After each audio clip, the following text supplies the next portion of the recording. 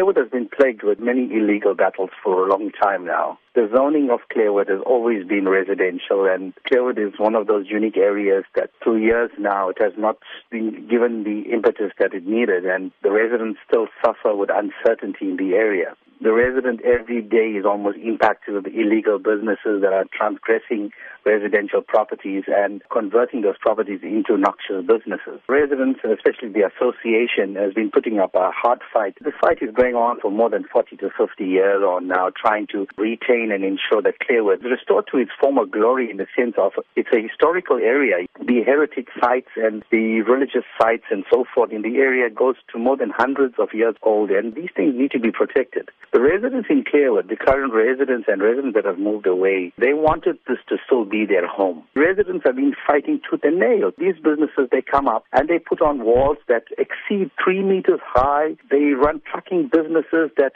really impact on the area. In the last 6 years on now, we've lost more than 14 lives of residents in the area under the wheels of these trucks. Apart from that, hundreds of accidents, and I'm sure SABC and Metro Police stats will reveal that. It is factual. Apart from that, it is the intimidation that sets in from these illegal businesses to the residents. It's become really frustrating to the residents. When Clairwood tends to decay in such a state, the neighboring communities like the Bluff, Wentworth, Merebank and Spingo needs to be alarmed as well, because it seems that there is an agenda. And the agenda is clear, because it's clear that Etikrini has an hidden agenda. The agenda is basically to industrialize the area, and this is what we've been fighting for the last 40 years on now. And we're saying, take your people of the South Durban, take them seriously. As you've said, these have been long-standing issues.